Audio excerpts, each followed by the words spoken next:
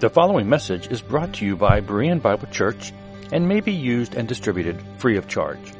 For more free audio, video, and text resources, be sure to visit www.bereanbiblechurch.org. Thank you. Good morning. I want to welcome you to Berean Bible Church this morning. Appreciate you being here. For our study this morning, we're going to look at what Paul taught the church in Thessalonica about the second coming of Christ. Just kind of focus on what he was teaching them. And so let's start by looking at, first of all, the founding of this church. And this is what Anthony read in Acts 17. Now, when they had passed through Amphipolis and Apollonia, they came to Thessalonica, where there was a synagogue of the Jews. Now, the city of Thessalonica was founded in about 315 BC and was named in honor of Philip II's daughter, Thessalonicus. All right? It was a trading city of about 200,000 people. It was the capital of Macedonia. 3 great rivers ran through it, and they converged into the sea there, so it was a very important port. Also, the Egnatian Highway ran right through the middle of Thessalonica. We see it there. It's up in the Aegean Sea up there. There's Thessalonica, all right? So everyone traveling east or west would come through the city. It was populated by Greeks, by Roman citizens, by Jews, and by Orientals.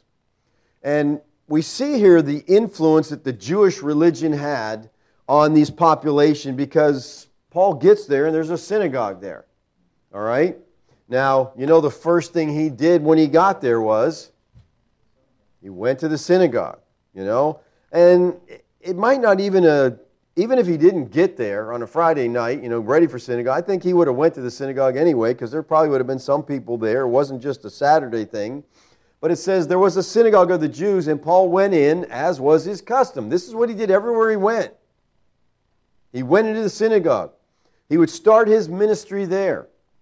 And the reason he did that is because he knew there he would find people who had an interest in the Scriptures, some knowledge of the Scriptures. There he would be able to find those people that are looking for Messiah.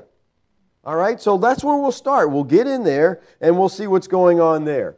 Verse 3 says, explaining and proving that it was necessary for Christ to suffer and to rise from the dead, and saying, this Yeshua, who I proclaim to you, is the Christ.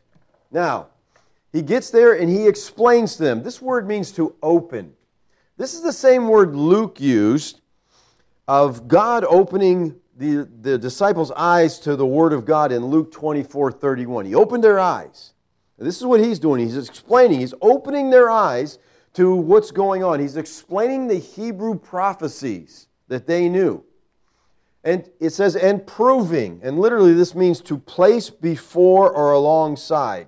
So what he was doing, he says, look at these messianic prophecies. Here they are. They talk about Christ. Now, look at the life of Christ. Now, I'll put them together, and one overlays the other, and you can see these prophecies are about Yeshua. And what we have here in verse 3 is a rhetorical syllogism. Now, syllogism is a logical argument. That's why people don't use them anymore. Okay? It's a logical argument. It's a formula consisting of a major premise, a minor premise, and a conclusion. For example, major premise, only God can forgive sin. Everybody on track with that? Everybody agree with that? Minor premise, Yeshua forgave men's sins. Everybody agree with that? What's the conclusion? Yeshua is God. Very good, class. Okay? That's how these things work, all right? In verse 3, the major premise is this. It was necessary for Christ to suffer and rise from the dead. So the major premise would be the characteristic of the Christ, the Messiah, that's what Christ means, Messiah, are that he must suffer and rise from the dead. Okay, that's the major premise. The minor premise, Yeshua modeled these characteristics in his death and resurrection. Right? So what's the conclusion? Yeshua is the Christ. Very good, class. This is good. You guys got it, all right? That's clear, all right? And that's what Paul's saying. He's proving this. Here's your scriptures. Here's Christ. Look at, he modeled it. And the most convincing argument for the truth of who Yeshua is the absolute and total fulfillment of prophecy. There are over 1,000 prophecies that were fulfilled in Christ's first coming. He says in verse 4, and some of them were persuaded and joined Paul and Silas, as did a great many of devout Greeks and not a few of the leading women. So, who is the them here? Well, the them goes back to verse 1. It's the Jews. Some of the Jews were persuaded. They heard his argument. They looked at the prophecies. They looked at Christ's life, and they go, yeah, he's the Christ. They believed Paul's words, and they put their faith in Yeshua. But not only Jews believed Paul's message, but also did a great many of devout Greeks. Now, devout Greeks here points to a class of monotheistic Gentiles who worshiped the God of Israel. All right, they had put their trust in Him. They attend synagogue. They observed Sabbath. They were proselytes to Israel. All right? Now, verse 5 says, but the Jews were jealous. And taking some wicked men of the rabble, they formed a mob and set the city in an uproar. So here comes the gospel, here comes the uproar. All right? They set the city in an uproar. They attacked the house of Jason, seeking to bring them out to the crowd. Now, it seems like every time Paul finished teaching in the synagogue, the next verse opens with, but the Jews. Okay? We see this over and over in the book of Acts. And these Jews, like Jonah of old, like the people of Nazareth, like the Jews of Jerusalem later on, were greatly angered that a salvation of the Jews was being offered to Gentiles. They were fine as long as you stuck with Jews. But when Paul talked about going to the Gentiles, that's when the riots started. They were placed because the Gentiles were placing their trust in Christ. Now, you would think that Paul would avoid the Jewish synagogue after a while, especially since he'd be still hurting from the beating he got in Philippi. See, right before Acts 17, we got Acts 16. Paul's in Philippi. They beat him. Well, he goes on, to Thessalonica, does the same thing again. You're like, Paul, you're not too sharp here. Come on. No, he's courageous. He's brave, and he doesn't care what happens to him. He's on a mission to get the gospel out. So this mob assaulted the house of Jason, where the apostles were staying, and they sought to bring them out to the people. All right, so what we see is that Paul goes into synagogue, preaches the gospel, causes a riot, run out of the city. All right, that's the book of Acts over and over and over and over, all right? Now, we really don't learn much about the Thessalonians from this text in Acts. But one thing we do learn is that many of them believed Paul's preaching, they came to faith in Christ, and a church was planted there. All right? Now, what I want to do this morning is to look at the results of Paul, Silas, and Timothy's visit to Thessalonica. And we learn much about the believers in Thessalonica in the two letters that Paul wrote to them. 1 Thessalonians 1:1, to Paul, Silvanus, and Timothy, to the church of the Thessalonians in God the Father and the Lord Yeshua the Christ, grace to you and peace. All right, these are the three men who on Paul's second missionary journey brought the gospel to the people of Thessalonica. Paul is here writing to the church now. And anybody know what's really special about the letter to the Thessalonians? This is the first letter Paul wrote. This is the first book written in the New Testament. All right? First letter that was written. On the second missionary journey, Paul and his companions were driven out of Thessalonica by persecution after a brief stay there. And so he and his companions were forced to leave, and they go to Berea, where they again start the same thing. Now, why Paul was in Athens, he tried to go back to Thessalonica, but the text says this, because I wanted to come to you, I, Paul, again and again, but Satan hindered us. So at least twice Paul tried to return to the believers there, but Satan hindered him. So while Paul was waiting in Athens, he says, I got to know what's going on there. So he sent Timothy back to Thessalonica to see how those new converts were doing. Timothy, you go down there, you bring back a report. So 1 Thessalonians 3:1 and 2 says, therefore, when we could bear it no longer, we were willing to be left behind at Athens alone, and we sent Timothy, our brother and God's co-worker in the gospel of Christ, to establish and exhort you in the faith. All right, so they sent Timothy. Now, while Timothy was in Thessalonica, Paul went to Corinth and began his ministry there in the city of Corinth. While Paul was in Corinth, Timothy comes back from Thessalonica to bring him a report, and he brings this glorious report back. And when Paul heard it, he sits down and writes the first letter to the Thessalonians. After about 5 months, Paul wrote a second letter to them from Corinth because of a misunderstanding that had arisen in the church that he was trying to correct. And these are the very first letters of the New Testament. Any date is approximate, but most people think it's probably about AD 51, 52. So this is the first of the New Testament. And what is really convicting here is that these two letters are written to new converts, all right? Many of whom have come out of pagan idolatry. These Christians at Thessalonica have not even been Christians for a year yet.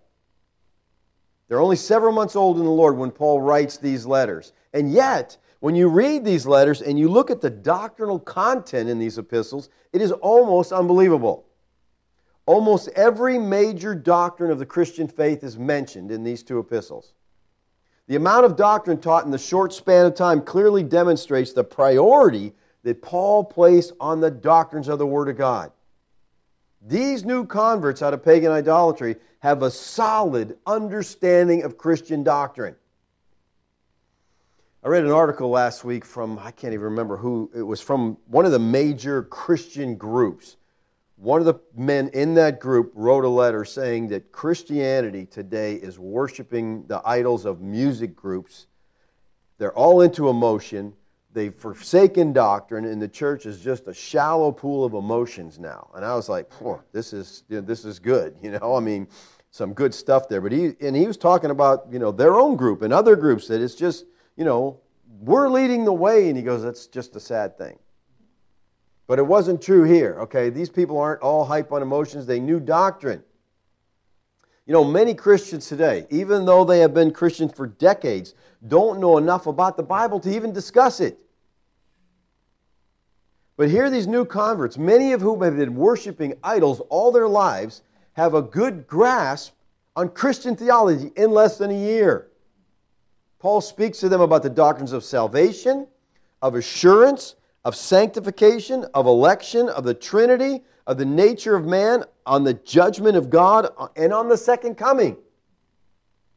He writes these things to them, though they were perfectly familiar with them. Like, yeah, you guys understand all this, so let me just, obviously in the short time he was there, he spent some time teaching. He didn't put up a tent and do healings, didn't have a light show and have some great music come in. He just taught them the Bible. Notice what Paul says to them. Now, concerning the times and the seasons, brothers, you have no need to have anything written to you, for you yourselves are fully aware that the day of the Lord will come like a thief in the night. You know this stuff. He says, you guys are aware of eschatology. Then in the second letter, referring to the events that would precede the second coming, Paul writes this. Do you not remember that when I was still with you, I told you these things? Okay? So they've been taught this. Paul, when preaching in Thessalonica, obviously preached the judgment of God and the return of the Lord and their accountability to Him. So they knew all about the second coming of Christ. This is a remarkable thing. Because how many Christians can you say that of today? You try to talk to somebody about this today. The only thing they know for sure is coming yet in the future. Okay, we're sure of that. Other than that, we're kind of fuzzy on all the details there, all right? And if you try to engage them in a conversation, it's hard because, like I said, they don't know enough Bible to have a conversation about it. These converts are less than a year old. They didn't have a New Testament. It wasn't written yet. It was just being written. All they had was portions of the Tanakh and the teachings of Paul. Compare them with us. We have complete Bible, and every imaginable Bible study tool you can get your hands on. We have Bibles on the computer. We can search things. I remember the old days before computers. You'd use a strong concordance and you'd look at every place that word was used. Now I click on it, highlight the word, and I hit search, and boom, every place it's used, it pulls it up. I mean, it's incredible. Got the Bible on my phone. Got commentaries on my phone. Got Hebrew and Greek lexicons on my phone. I mean, literally, I can read and study wherever I go. I mean, we have so much available to us, and yet it appears they knew way more than we do. Because to them it was learning what they could, grabbing every available thing. Well, to us it's just like, yeah, we got it. If we ever get around to it, we might read it. Well, after Paul left this brand new church, these new converts were subject to severe persecution. Now, you got to hang on to that. Okay, we saw it in the very scripture that we read. All right, Paul comes in, preaches, and already the Jews start persecuting. There's trouble. These young Christians are being persecuted severely for their faith. Hang on to that thought. That's extremely important, okay? Let's look at 1 Thessalonians 2, 14 and 15. For you, brothers, became imitators of the churches of God in Christ Yeshua that are in Judea. For you suffered the same things for your own countrymen as they did from the Jews. All right, they were suffering. You guys are doing the same thing. You're suffering too. Who killed both the Lord Yeshua and the prophets and drove us out and displeased God and opposed all mankind. So those in Thessalonica were experiencing the same suffering as the first Christians in Judea suffered. Now, I think you're all familiar with that. If you're familiar with the book of Acts, you know that as soon as the Christians started preaching the gospel, they were suffering for it. We see in Acts 5:40. And when they had called in the apostles, they beat them and charged them to speak in the name of Yeshua no more, and they let them go. So don't speak anymore, we're going to beat you. What did they do? Oh, thank you, Lord, for letting us get beat. We're going to keep preaching. Give us boldness. It blows my mind, when I read that. They're beat, they're persecuted, and what they pray for, give us boldness. They didn't say, Lord, judge those people. Lord, destroy them, protect us. None of that. Give us boldness so we keep doing what we're doing and keep getting beat. Then we see that Stephen is stoned to death. Saul tried to destroy the church. Acts 8:1. And Saul approved of his execution, speaking of Stephen, and there arose on that day a great persecution against the church in Jerusalem. And they were all scattered throughout the regions of Judea and Samaria, except the apostles. So on that day is emphatic here in the Greek text, referring to the day that Stephen was stoned. On that day, a great persecution arose against the church. In Acts 8:3 it says, and Saul was ravaging the church. Entering house after house, he dragged off men and women and committed them to prison. Ravaging. This is from the Greek word lomainomai, which literally means to exercise brutal and sadistic cruelty. He hated these Christians, Saul did. Then he became one. That's cool. Now that's how you know it's a God thing, okay? He hates them, and then all of a sudden, hey, I am one now. Now I get to be beaten, persecuted, all right? In the midst of all this talk about suffering and persecution, a major theme arises in the study and reading of 1st and 2nd Thessalonians. And that theme is the return of the Lord Yeshua the Christ. The subject of the return of Christ is found at the close of every chapter of this first letter. Every chapter. And the idea is you guys are suffering. Let me show you about the second coming. Why? Because that's going to comfort you. Okay?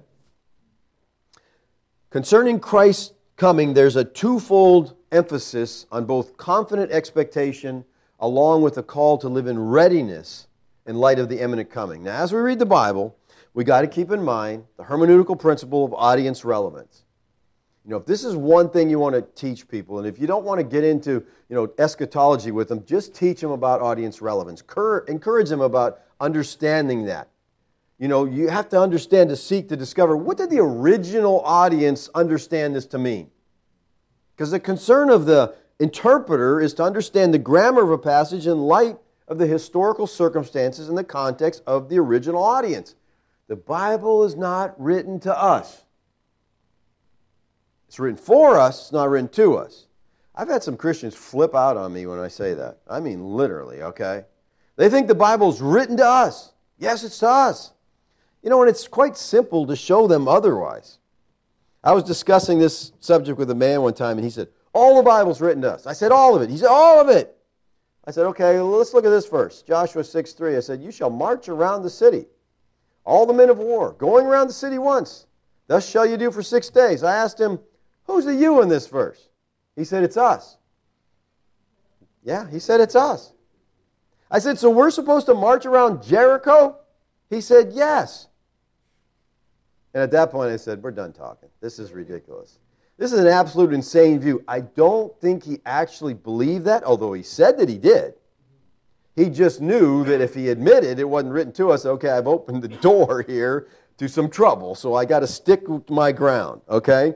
And then you want to take people and say, what do you do with this verse, Joshua 6:25? Rahab the prostitute and her father's household and all who belonged to her, Joshua saved alive. And she has lived in Israel to this day. Is Rahab still living in Israel today? Well, she must be. She's got to be over 3,500 years old. Okay? And some people, to prove their point, will want to argue for a 3,500-year-old woman. You know, we know it's ridiculous.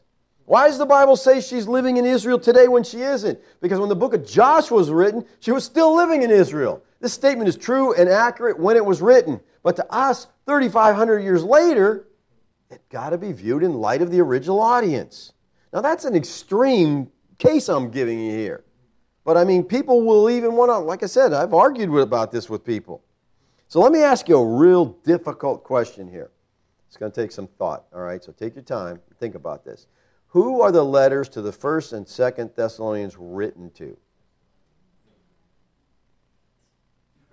Can we get back to you on that? Yeah. Let's pray about it. All right. Listen, and this is what I try to tell people. You know, when I say the Bible's not written to you, what?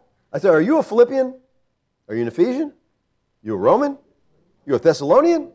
Where's the book that says to the believers in Virginia Beach, Virginia? Where's that book? It's not there, right? But people don't get that, okay? This is written to real people that lived in Thessalonica in the 1st century, okay? They're written to believers who lived there, who are dealing with real circumstances. These young converts were suffering greatly for their faith in Christ. We've already seen that. So when Timothy comes back to Paul, he reports that there's a lot of suffering for these new believers. Their property is being confiscated. They're being beaten and imprisoned. Yet in the midst of it all, they're staying true to Christ. They're honoring God. They're glorifying God. They bring back a glowing report. Timothy also reported that they had a huge problem. The problem was they're looking for the coming of the Lord and waiting for the Son of God from heaven. But in the meantime, some of their loved ones were dying. Their families were breaking up. And the Lord had not come, and so they wanted to know, well, we're waiting for the Lord, we're waiting for the kingdom, but they died. Are they going to miss out? So Paul wrote the first letter to the church of Thessalonica. And the most impressive topic of the Thessalonian gospel, from what we can gather from these letters, was the coming of the Lord in His heavenly kingdom. This letter is loaded with eschatology. It was evidently the topic of frequent conversation when Paul was in Macedonia. Eschatology is a major theological issue, not just in Thessalonica, but in all Scripture. R.C. Sproul says, 2/3 of the New Testament is either directly or indirectly eschatological. 2/3. Other experts say that 25 to 30% of the whole Bible is eschatological. And the funny thing is, Heiser says he doesn't care about eschatology. That's a lot of the Bible you don't care about, because it's everywhere, okay? Every one of these 5 chapters in this letter, as I said, ends with a reference to the second coming of Christ. So with audience relevance in mind, let's look at some of these texts. 1 Thessalonians 1, 9 and 10. For they themselves report concerning us the kind of reception we had among you, and how you turned to God from idols to serve the living and the true God, and to wait for his Son from heaven, who he raised from the dead, Yeshua, who delivers us from the wrath to come. Now, the faith of the Thessalonian believers is summed up here with these two sayings. First of all, they were serving the Lord. They were serving the living and true God. And secondly, they were waiting for his Son from heaven.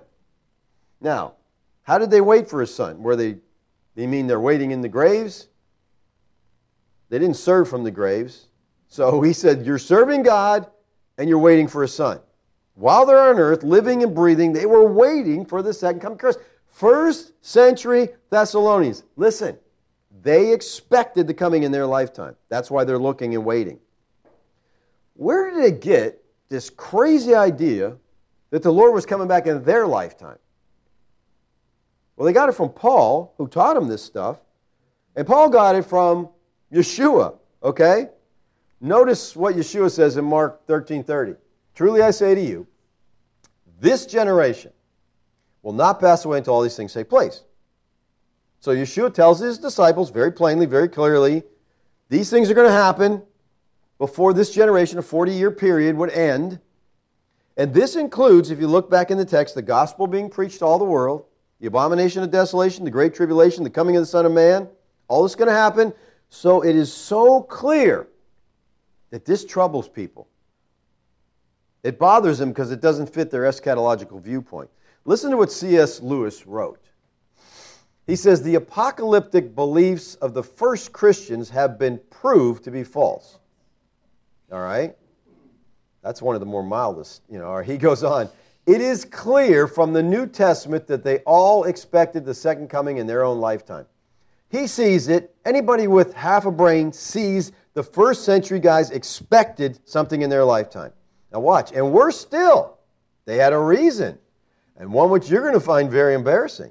Their master had told them so. He shared and indeed created their delusion.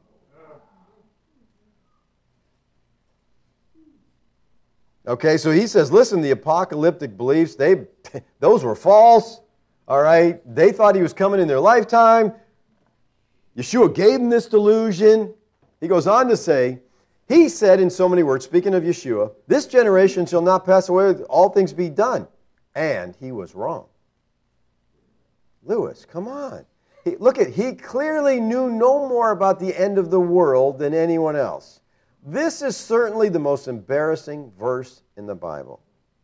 This is from the essay, The World's Last Night, found in the Essential C.S. Lewis, page 385. I didn't believe this. I've heard this quote from other people, so I went to the library and got this book and looked it up. That's what it says.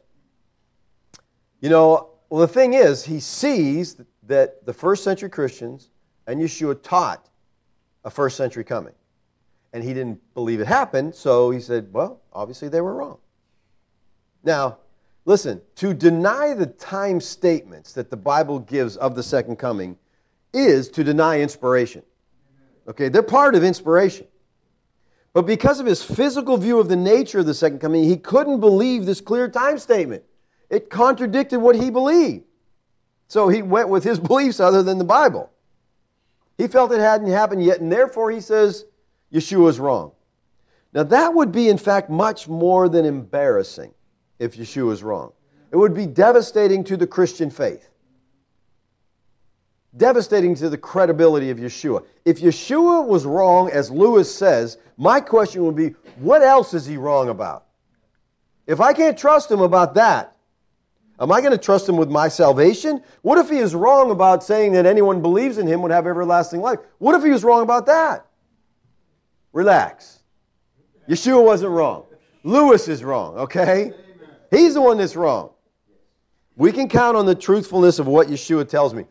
When I first became a preterist, that was to me one of the most encouraging things that don't have to try to twist and distort some of the time statements anymore. We can just say, you know what?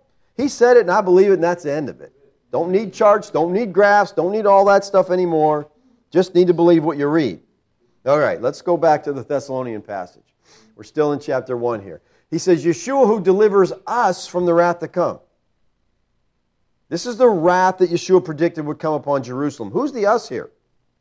Who is he going to deliver from the wrath? Paul's writing to Thessalonians, so he says, who delivers us? Well, it's Paul and the Thessalonians. He's going to deliver them, which means they would have to be around during the wrath to get delivered. Look what Luke says in 21:20. When you see Jerusalem surrounded by armies, you, the people who live there, okay, you're going to see, not us on TV, it's not talking about TV here, okay? When you see Jerusalem surrounded by armies, then know its desolation has come near. That makes sense. There's an army coming. We're in trouble. Then let those who are in Judea flee to the mountains. Let those who are inside the city depart. Let those who are out in the country not enter it. Okay? When you see it, clearly a reference to AD 70 destruction of Jerusalem. The you here is the first century believers. So he's talking about the Jewish temple in the first century. Now notice what he says next. For these are the days of vengeance. The vengeance of God on Jerusalem, what he promised, what he talked so much about. Watch, to fulfill all that is written. What? What he's saying here is very significant. He tells us here that all things that are written will be fulfilled when the temple's destroyed.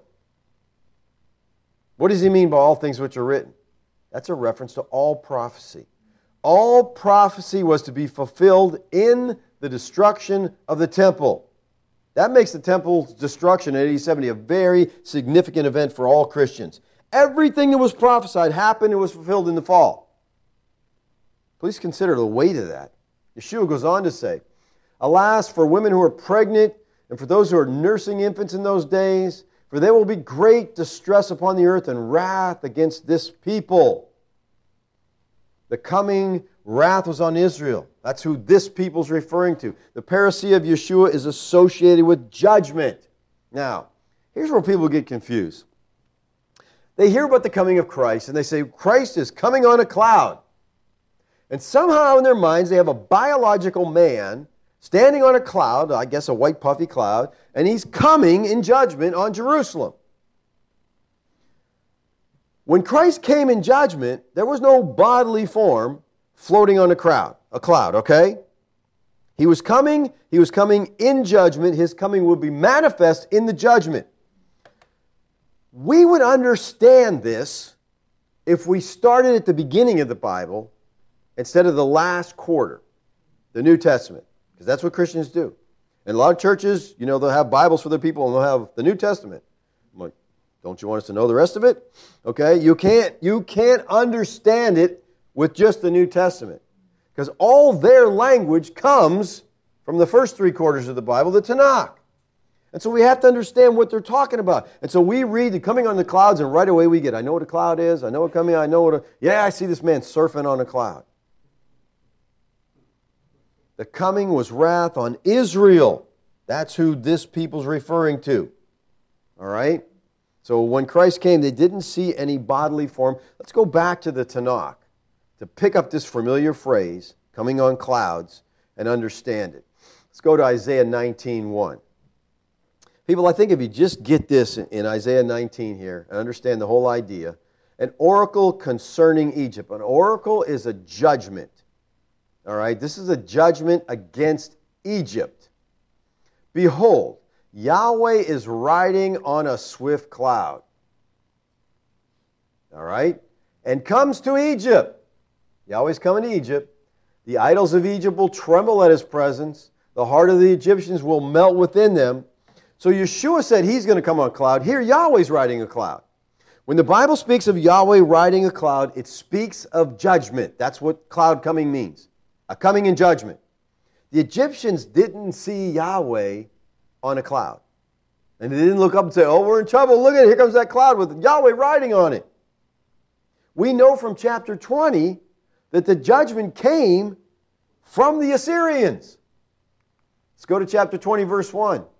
In the year that the commander-in-chief, who was sent by Sargon, king of Assyria, came to Ashdod and fought against it and captured it. The Assyrians are the instrument of Yahweh's wrath, but the text says Yahweh's riding on a swift cloud. He comes to Egypt. Nobody saw him. They saw the Assyrians. All right? The idols of Egypt will tremble at his presence. They didn't see him. His presence was manifest through the Assyrians. Now we have to take that understanding and go to the New Testament with it. Okay? There's so much more going on in this text here. Baal. The god Baal was the cloud rider. Okay? That was his designation. Everybody knew Baal's the cloud rider. So when the writers of the Bible say Yahweh's coming on a swift cloud, they're saying Baal, he's nothing. Okay? Yahweh is the true cloud rider. He's the one who brings judgment.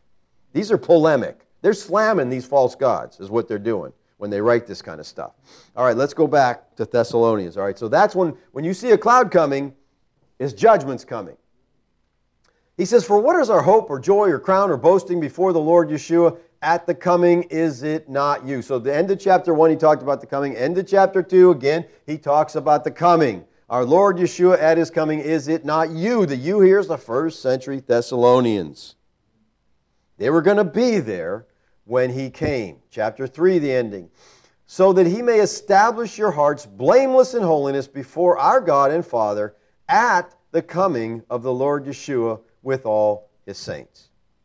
When is he going to establish their hearts blameless? At his coming. That's why they're looking for it. That's all he talked about it over and over. Let's go to chapter 4. This is a very familiar passage. We don't want you to be uninformed, brothers, about those who are asleep. We said this was a problem. Their relatives are dying. They're wondering what's going to happen. That you may not grieve as others who have no hope. For since we believe that Yeshua died and rose again, even so, through Yeshua, God will bring with him those who have fallen asleep. In other words, don't worry about your loved ones. He's going to take care of that.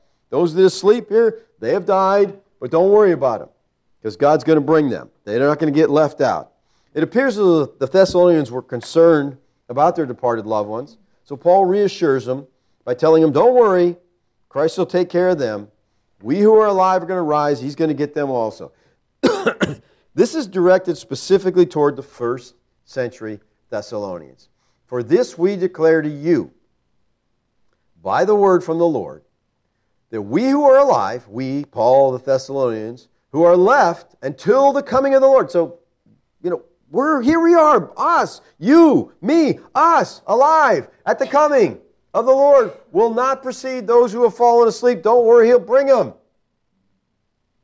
We who are alive, who are left, is indeed a time statement. For the we must be seen as a collective group of Paul and his audience. That's the we, Paul and the Thessalonians. They're expecting the return of Christ in their lifetime. This is so clear throughout the book. 4:16. For the Lord himself will descend from heaven with the cry of command, with the voice of the archangel, with the sound of the trumpet of God, and the dead in Christ will rise first. As we compare Scripture with Scripture, we see that this is called apocalyptic language. It's speaking of judgment. Comparing this text to a parallel text in Matthew 24, I think will help us understand the meaning. Let's go to Matthew 24 real quickly here. 30 and 31, he says, Then will appear in heaven a sign of the Son of Man, and then all the tribes of the earth will mourn. And they will see the Son of Man coming on the clouds. There's this cloud coming. All right, and people today will say, well, we can do this now because of television, and everyone can look at the same time and see him coming, and they try to explain all this. Well, he wasn't talking to us about this. Coming on the clouds of heaven with power and great glory, he'll send his angels with a loud trumpet call, and they'll gather the elect from the four winds from one end of heaven to the other. That should sound familiar to you, all right, because it's parallel to the text in Thessalonians. Matthew 24, Yeshua predicted his coming to gather the saints in that generation. Now, in 1 Thessalonians 4 and 5, Paul spoke of the same coming of the Lord to gather the saints. So we have to ask, how many comings are there of the Lord with his angels, in fire, in power, to gather the saints? Is there more than one coming? No, it's just one. All right? The conclusion is inescapable. 1 Thessalonians 4 and 5 is dealing with the exact same coming judgment and gathering as Matthew 24. All right? Verse 17. Then we who are alive, we, that's Paul, the Thessalonians, who are left, will be caught up together with them in the clouds to meet the Lord in the air, and so will we always be with the Lord. The word's caught up here, harpazo, this is where people get the idea of rapture, it means to snatch away. That's where the rapture idea comes from. But being caught up here means something different than levitation of the physical body from the earth, all right? Remember, this being caught up happens after the second coming, all right? All right, let's go to chapter 5 in the end. So every chapter so far, he ends with talking about this coming. Now may the God of peace himself sanctify you completely, and may your whole spirit and soul and body be kept blameless at the coming of our Lord Yeshua the Christ. So the you and the your here is first century Thessalonians. This is a prayer that they'd still be in their biological bodies when the Lord returned. See, physical death separates the spirit from the body. To be preserved complete is to still be alive when the Lord returned. Now, after that first epistle was written, there came a report to Paul about some doctrinal issues. So he wrote a second letter to correct those misconceptions. We'll look at that in a second here. But first, I want to show you something in the first chapter that he speaks about their suffering. Okay, again, it was real. They were hurting. And so he comforts them with what doctrine? You're hurting, you're suffering, and so, God, you need comfort, and here's the comfort. 2 Thessalonians chapter 1, verse 4 through 8. Therefore we ourselves boast about you in the churches of God for your steadfastness and faith in all your persecutions and in the afflictions that you endure. Man, you guys are standing strong. You're being persecuted. You're being afflicted. Now watch, he says, this is evidence of the righteous judgment of God, that you may be considered worthy of the kingdom of God for which you are suffering. Again, they're suffering. They're going through great agony. He goes on, since indeed God considers it just to repay with affliction those who afflict you. So they're being afflicted, and God's saying, God's going to repay them, the ones that are afflicting you. And He's going to grant relief to you who are afflicted, as well as to us. Good.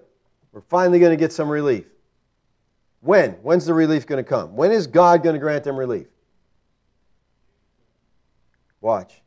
When the Lord Yeshua is revealed from heaven with His mighty angels in flaming fire. This should really bother you if you don't believe the second coming happened in AD 70. Here's a suffering group of people, and He says, don't worry, it's all going to be taken care of when the Lord comes. They hadn't come yet. These people are dust. Okay, they're gone. So basically, this is a false hope. This is very damaging, I think, if you just let it say what it's saying. He's comforting suffering Christians with the doctrine of the second coming. Paul says they'll have relief from their suffering at the second coming. And if it hasn't happened, if it's future, we have a problem. He's giving false hope. So then how can we believe anything Paul says? If he's lying to them, if he's just trying to be nice to them. You guys, there's no really hope for you. You're just suffer right till you're dead. The Lord's going to fix it when He comes back. Not for a couple thousand years, so it won't really do you any good. But He's trying to encourage them, right? That's not too encouraging. If Yeshua didn't come in the lifetime of those first century Thessalonians and give them relief from their persecution as Paul promised them, then He lied to them. If His prediction failed, Paul's a false prophet. And he's a cruel false prophet. That's a problem in our text, and it's unavoidable. Like I said, the first Thessalonians talks about the second coming every chapter. Now he's saying, don't worry, guys. Let me comfort you. Let me give you some hope. The Lord is going to come. He's going to give you relief. It seems that somebody wrote one or more fictitious letters to the Thessalonians, and they signed Paul's name to them. And then they circulated them around the Thessalonian church. And the forgery obviously was saying that the second coming had already happened. All right? So people are writing this, hey guys, second coming already happened. This is causing a lot of difficulty to them, to the believers in Thessalonica, because they're like, it already happened? We missed it? We're still suffering? Things haven't changed? What's happening here? So Paul writes 2 Thessalonians in that letter to correct this misunderstanding. Notice that Paul closes 2 Thessalonians letter with this. He says, I, Paul, write this greeting with my own hand. This is the sign of genuineness In every letter of mine, it's the way I write. So what's he telling them? Those aren't my letters, people. When I write, you'll see the sign at the end. I sign my letters. He had an amanuensis secretary write this stuff down. He would take the pen and he would close it off so they knew it's from him. He says, you can easily tell a genuine letter. I'll always close it in my own handwriting. I'll sign it with my own hand.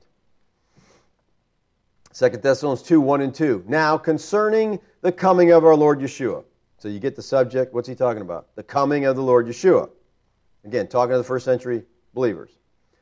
The Christ and our being gathered together to him. We ask you, brethren, not to be quickly shaken in mind or alarmed, either by a spirit or a spoken word or a letter, seeming to be from us, to the effect that the day of the Lord has come. See, some people, they're writing, the day of the Lord's come, it's happened, you missed it. Now, listen what this verse does. They thought it happened, right? This verse shatters the paradigm that views the second coming as a fiery destruction of the whole earth. God's going to come burn up the whole earth, make something new, and we start all over. If the Thessalonians believed that the nature of the second coming was an earth-burning, total destruction of planet Earth, how could they have been deceived about it?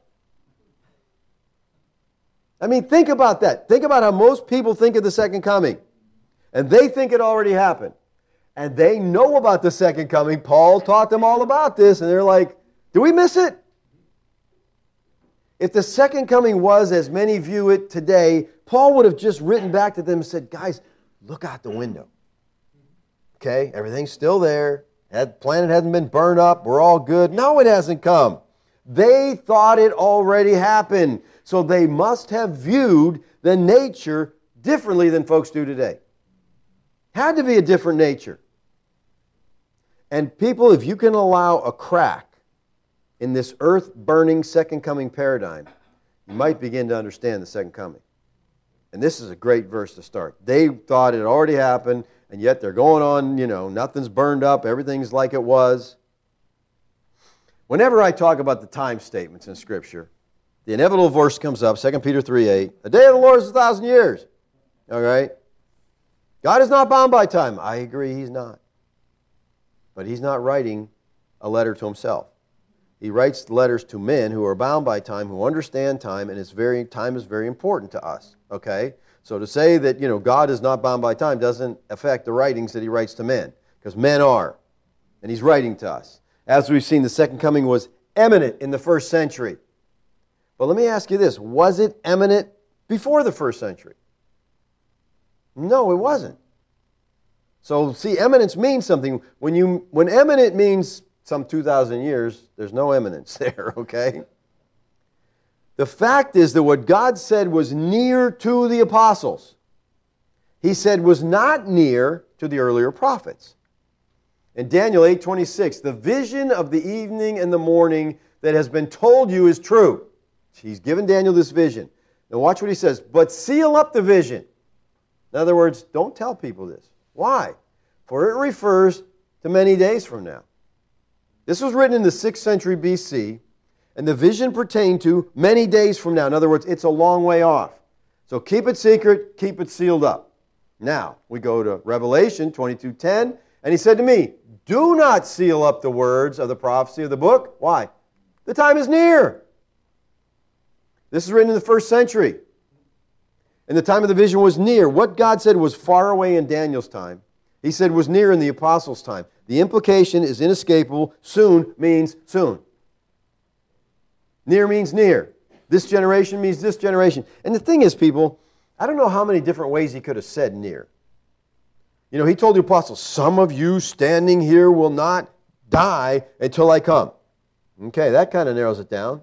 Then he says soon, quickly, shortly, at hand.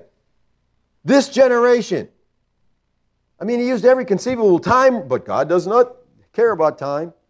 But he used every time reference he could to try to show people it's coming quick. These events were imminent in the 1st century. The believers at Thessalonica were waiting for the coming of Christ. They expected in their lifetime because that's what Paul taught them. And they were not wrong. It happened in their lifetime. But it was a very different nature than people expect today. He came in judgment upon the city of Jerusalem, ending the old covenant, ending Judaism, brought in the new covenant in its fullness. Change of covenants. That's what the coming was about. He came in judgment, not on some cloud. God gave them rest from their affliction by destroying the Jewish temple, the nation, and the people. And those who oppose the first century return of Christ will often accuse us of not believing in the second coming. I've been accused of, he doesn't believe in the second coming. I absolutely believe in the second coming. I just believe it's past, not future. That doesn't mean I don't believe it. Okay? To deny the fact of the second coming is to deny the inspiration of Scripture. Do you agree with that? You can't say he never said he was going to come in. Man, that, like I said, that R.C. Sproul, 2/3 of the New Testament is about the coming. All right? So you can't deny that fact. But here's the thing that people miss. To deny the time statements that the Bible gives of the second coming is also to deny inspiration. You can't have it both ways, people. Those time statements are connected with every time he talks about coming. I believe the time statements of the second coming are just as clear as the fact of the second coming.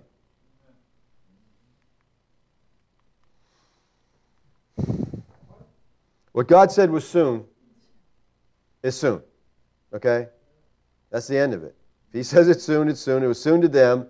And if you have a hard time wrapping your head around it, you have to understand the nature is not what most people think today.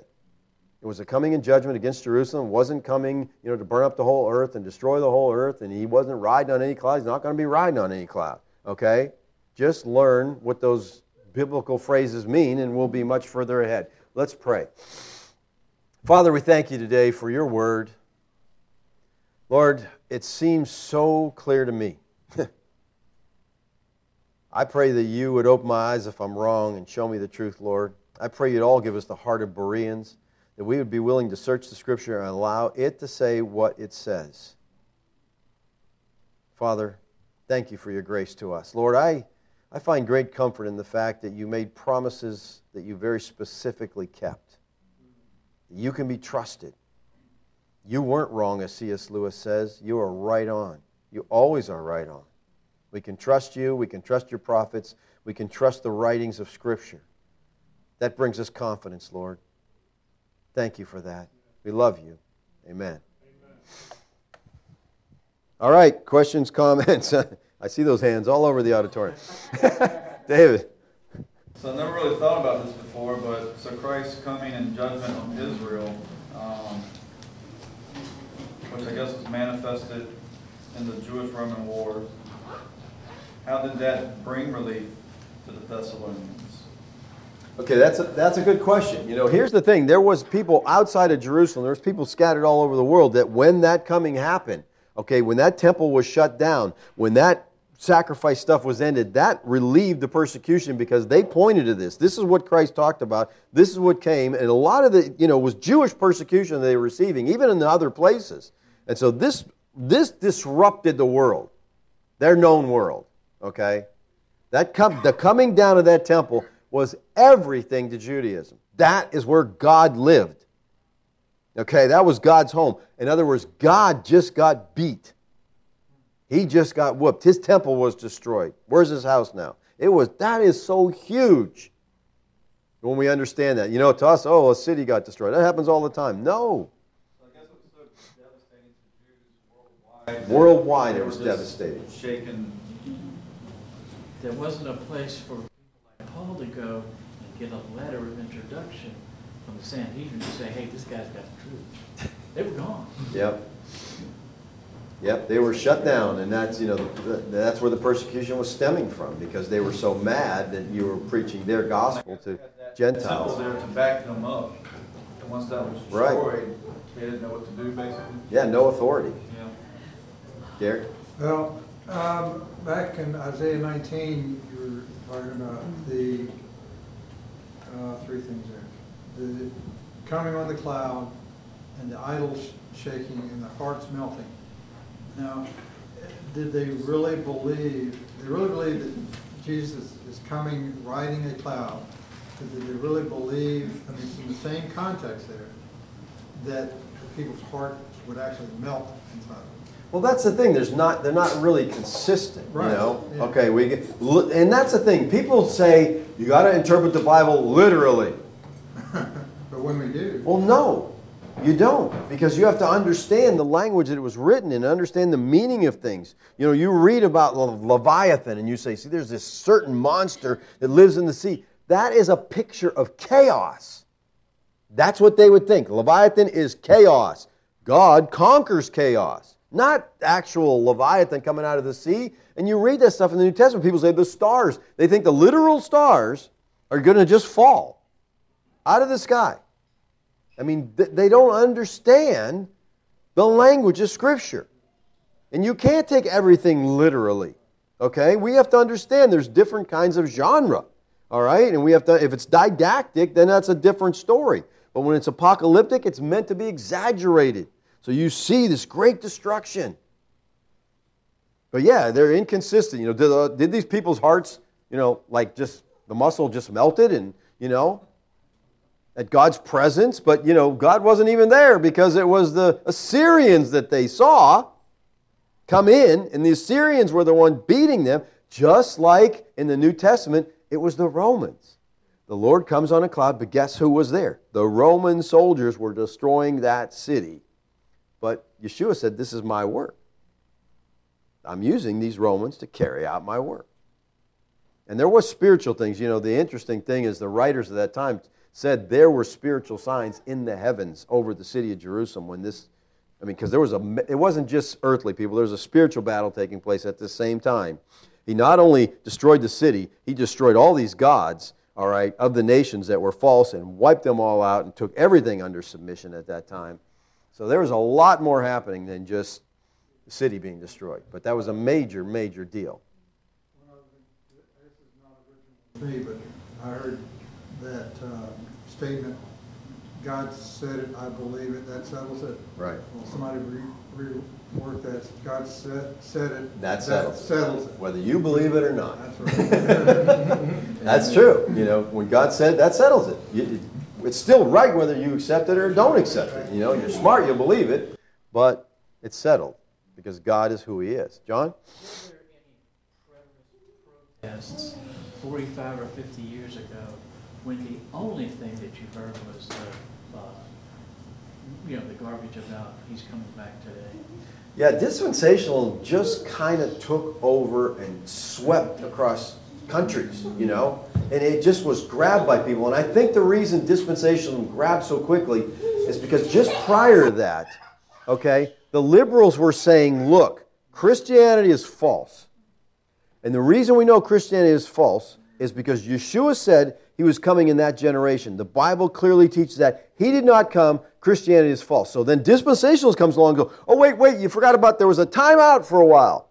And so God paused everything, and, you know, He meant when He gets started later, it will come soon. And so they reinvented everything to try to deal with the liberalism.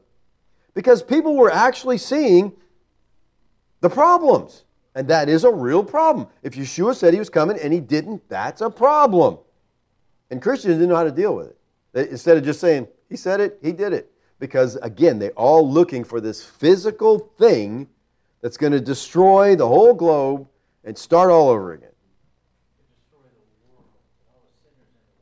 Right. Everybody. It's all burned up. Yeah, everything's... The whole universe is going to be rearranged, you know, and that's their view, so that's what they get. So I guess that's why when we do our study and research, I guess that's why sort of like the concordance is really important too, because it can refer back to things and Exactly. you want to go as far back as you can with the original stuff. Right. Instead of just, you know, okay, stars falling from heaven. You know, most Christians read that. I know what that means. I know what a star is. I know what falling is. They have no clue because when you go back in Scripture, what is that? How do they use that? That's speaking of the fall of a nation. It's not talking about the literal stars falling out of the sky. So yeah, with a concordance, like you could look up cloud comings, and then boom, it take you back to the language used in, you know, and you go, oh, I see how it was used here. And guess what? Nobody saw Yahweh surfing on a cloud. That's like the example with Rahab. When you read through the Hebrew Bible, there's a lot of references to where they written in there, you know, unto this day. Right. It's not just her. I mean, In other words, you can go check it out, is what they're trying to say. But we can't, because it was written to those people. Going back to what David said about what hope that they have, I know I came from a Catholic background, and when I was first saved, it was so hard because we had statues we worshipped and prayed to. Mm-hmm. And we had to do certain things in order to maybe get to heaven, because there was this holding tank for us. And so when I became saved, it was amazing, the freedom. I didn't have to, and I was uncomfortable. You don't have to go to Ash Wednesday anymore. I mean, it was shocking to me. I had freedom, and I didn't even recognize it. It was such a good feeling now that I've been a Christian all these years. Well, yeah, it's amazing because, there's that bondage there. There is that bondage. You have to do this, you have to do that. Like especially up north more, Mariolatry. You see buses, you got to worship Mary and all. I mean, where do they, how, it's so far from Scripture. I was 6 months old as a Christian and went and met with some bishop. And he was stuttering and stammering because I'm just tying him in knots. 6 months old, I'm saying people are dying around the world and you got Jesus locked up in your little box in the communion thing there. And he was like, oh, blah, blah, blah. And I said, you're listening to people's sins and giving them absolution, forgiveness, and then you go back to your rectory and you're talking to all your buddies about, guess what this person did? Oh, no, he goes, once I leave there, I don't have any remembrance. I'm like, you are such a liar. And he's got an ashtray on his desk. I said, because Kathy worked in the rectory.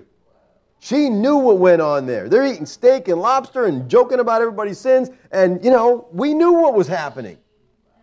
But, oh, man, I was just, Her parents said, because I wouldn't get married in the Catholic Church. I said, I'm not getting married in the Catholic Church. I won't consider myself married. Or her dad says, well, I'm not walking down the aisle. And I'm like, that's your choice. We're getting married in a church that we believe, is real. And he ended up walking her down the aisle. But they said, would you please go talk to Bishop so-and-so? We did. Okay, well, that didn't go out so good. So will you go talk to Monsignor Slater? Yeah, I'll talk to any one of these goofs you bring on, okay? Because I'm young, I'm as radical as I can be, and I'm ready to fight, okay? These guys. And so, yeah, they didn't, but Monsignor Slater told us, if you guys are going to fight over such a little thing as religion, you have no business getting married.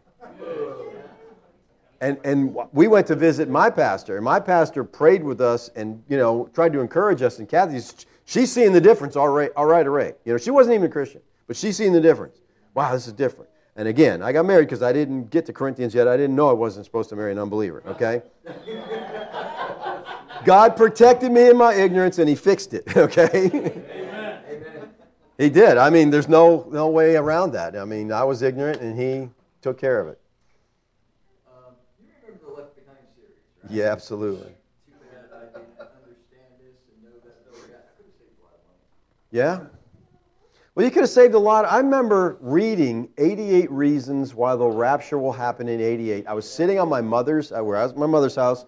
I was sitting on the deck of the pool, and I got that book, and I just read the whole thing. And when I was done, I was like, we got to get ready. It's coming, it's coming. I mean, he gave the date and everything, and it's just like this intense thing. I called up to order a book. We're sorry, we're closed for the rapture.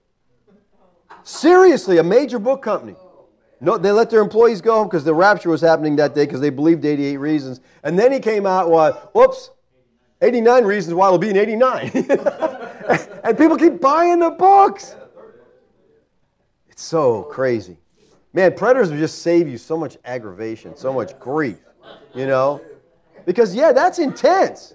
I mean, people were selling everything they owned, or here's another side of it, which I thought was kind of cool. They're charging their cards to the max because we're leaving anyway.